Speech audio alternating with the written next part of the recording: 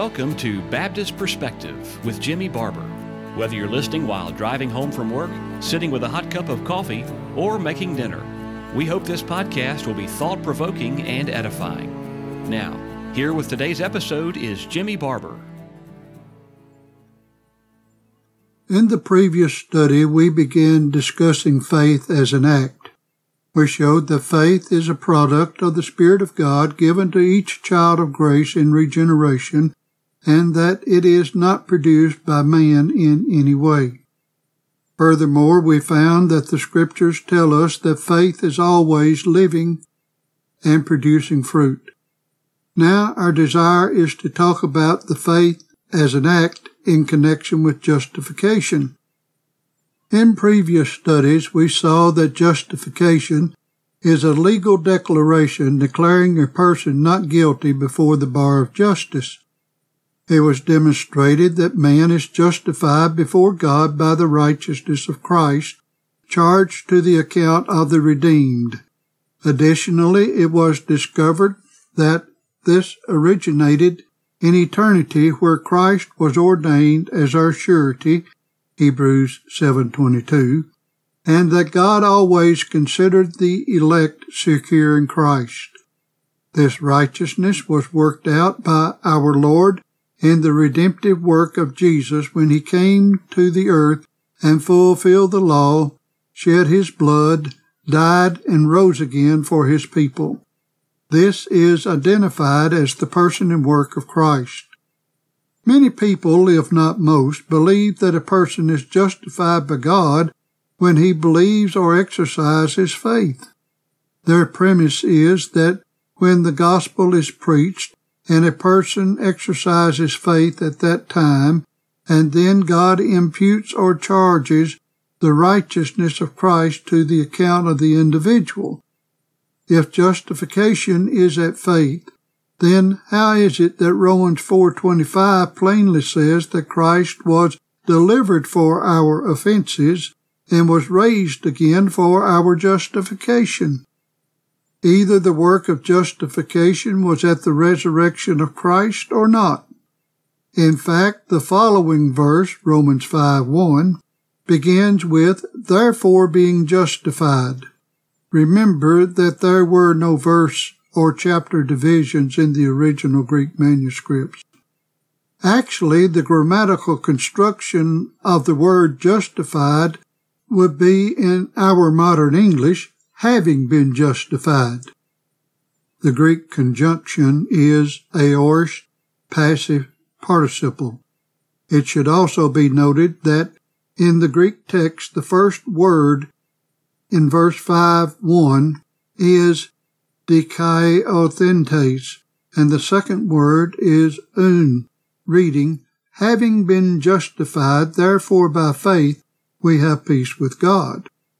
Since faith does not create and can only receive what is, and Christ was resurrected for our justification, it is by faith that we receive experimentally or made aware of justification in our conscience. When we connect Romans 5:2 with verse 1, we see that it is by faith that we have access to the glorious ocean of the grace of God. Having been justified by the life, death, burial, and resurrection of the Lord Jesus Christ, we are plunged into this ocean of grace. Imagine someone standing in this ocean of grace, that is, justification by the imputed righteousness of Christ, and by faith he bathes and soaks in the refreshing satisfaction of standing before God, holy and without blame, Ephesians 1:4. Not only this, but in verses 8 through 10, we find that God commended his love to us, and Christ died for us while we were sinners. Furthermore, we were justified by the blood of Christ and were reconciled to God when we were enemies. All of this was done prior to faith because a believer is not classified as an enemy of God. Yes, we do not want to minimize the importance and essential of faith because the Scriptures make it clear that the elect of God are brought to faith. Also, we are not prepared to quantify nor qualify how much one must believe or how much faith one will have. We are individuals, and each child of grace does not have the same understanding, teaching, or exercise of obedience in his life. While there are similarities in the growth of each child of grace, we are not identical in our journey under the providential dealings of God. Therefore, we will turn our attention to some passages that teach that the people of God are brought to faith and believe on Christ. Of the many passages that can be presented, allow me to begin with John chapter 10. Here our Lord made it plain that the sheep of God follow the shepherd, and they will not follow a stranger, because they know the voice of the shepherd, and do not know the voice of a stranger. This knowledge is a deep awareness of who Christ is and our love and trust of him. In fact, in verse 14, our Lord said that he not only knows the sheep, but that the sheep know him. Further, in verse 27, he said that the sheep hear his voice and follow him. Immediately before this, he said the reason people do not believe in him is because they are not his sheep. What a glorious thing that God not only set his love on the elect before the world, and Christ was their surety from all eternity, and that the Son came and fulfilled the righteousness for our justification, but the Holy Spirit works faith in our hearts so that we believe this glorious gospel as we labor in this low ground of sin and sorrow. Our hearing the gospel and believing it is not some chance happening, but it is according to the providential workings of our glorious God and Savior. Robert Trail expressed it beautifully in a sermon on 1 Peter chapter 1, verses 1 through 4. Speaking of the elect of God scattered throughout Pontus, Galatia, Cappadocia, Asia, and Bithynia, he said, "Wheresoever any of the elect of God are, gospel grace will reach them. Either they shall be brought where the light shines, or the light shall be sent after them to find them out." This is expressed by our Lord in two parables, Luke 15. The man seeking his lost sheep and the woman looking for her lost piece of silver. Sometimes the elect are brought where the gospel is, and it is remarkable that the pouring out of the Spirit was adapted to the time of Pentecost, when there was the greatest assembly of the Jews from all parts of the world to worship there. Then and there Christ and his gospel met them. Acts 2:1. This is a matter of great consolation. Gospel grace will find out all the elect of God wheresoever they are scattered. Either the gospel shall be sent after them and find them out, or they shall be brought where it is. End of quote. That's the works of Robert Trail, Volume 4, page 10, as published by the Banner of Truth Trust. As we said before, faith is not only a gift of God, Ephesians 2:8, but belief is also given by his grace, Philippians 1:29. This is further verified in 2 Thessalonians 2:13 and 14. But we are bound to give thanks always to God for you, brethren, beloved of the Lord, because God hath from the beginning chosen you to salvation through sanctification of the Spirit and belief of the truth, whereunto he called you by our gospel to the obtaining of the glory of our Lord Jesus Christ. In no uncertain words, Paul wrote by inspiration that the Thessalonian saints were not only chosen to salvation, but that it was through sanctification of the Spirit and belief of the truth. Furthermore, God called the Thessalonian saints by the gospel as preached by Paul. This coincides with the testimony of Paul preaching the gospel at Antioch in Pisidia, where it is said that, quote, as many as were ordained to eternal life believed. Acts 13:48. Yes, while it is true that belief does not justify, those who are justified by the righteousness of Christ believe. In fact, Paul began his discourse here in Antioch with these words, quote, "Be it known unto you, and therefore, men and brethren, that through this man is preached unto you the forgiveness of sins.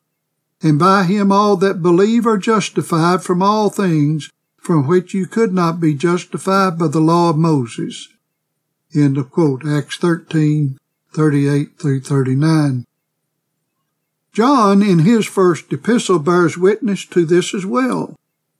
In verses 13 through 14 of the second chapter, he addresses little children, young men, and fathers.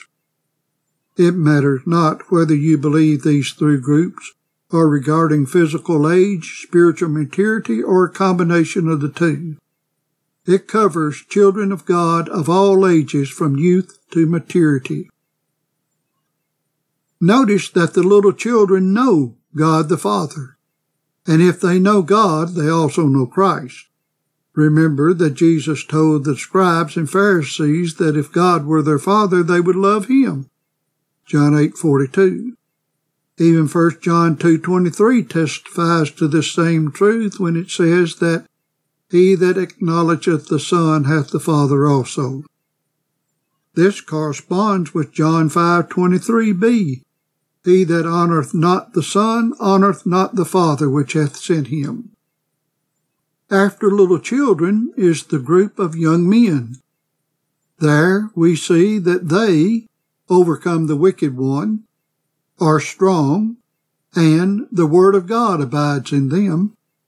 Regarding the fathers, they know Him that is from the beginning. Obviously, since the children and fathers know God from the beginning, the fathers equally possess those characteristics of young men because they are in the middle of the little children and fathers. In other words, regardless of one's age or stage of growth in the kingdom of God, he is not only regenerated, but he lives in the knowledge of the Father and in obedience to the gospel of God. He is given faith in regeneration, and that faith is active in the service of God. No, the act of faith does not justify, but the act of faith does receive into the conscience an awareness of the justifying righteousness of Christ, and rejoice in the riches of the finished work of our Savior, Christ Jesus. Many other passages could be supplied to support this truth. However, these should be sufficient for any Bible believer. Yes, our Lord could have elected us and redeemed us by the person and work of Christ, and then let us go about the world with the possibility that we might or might not know about the salvation for us now or a future life after death. Nevertheless, our Heavenly Father is far more loving and gracious than any earthly father. He is sure to give us divine life in regeneration, nourish and feed us with the glorious gospel so that we rejoice in the finished work of Christ and look forward to living with Him holy and without blame in love forever in the glory world. Our time is up for today. Farewell. Thank you for listening to today's edition of Baptist Perspective. We archive our episodes so you can go back anytime and listen again. Do you have a question about something you've heard, or just want to let us know you're listening? Visit us at baptistperspective.wordpress.com. That's baptistperspective.wordpress.com. Thanks again for listening.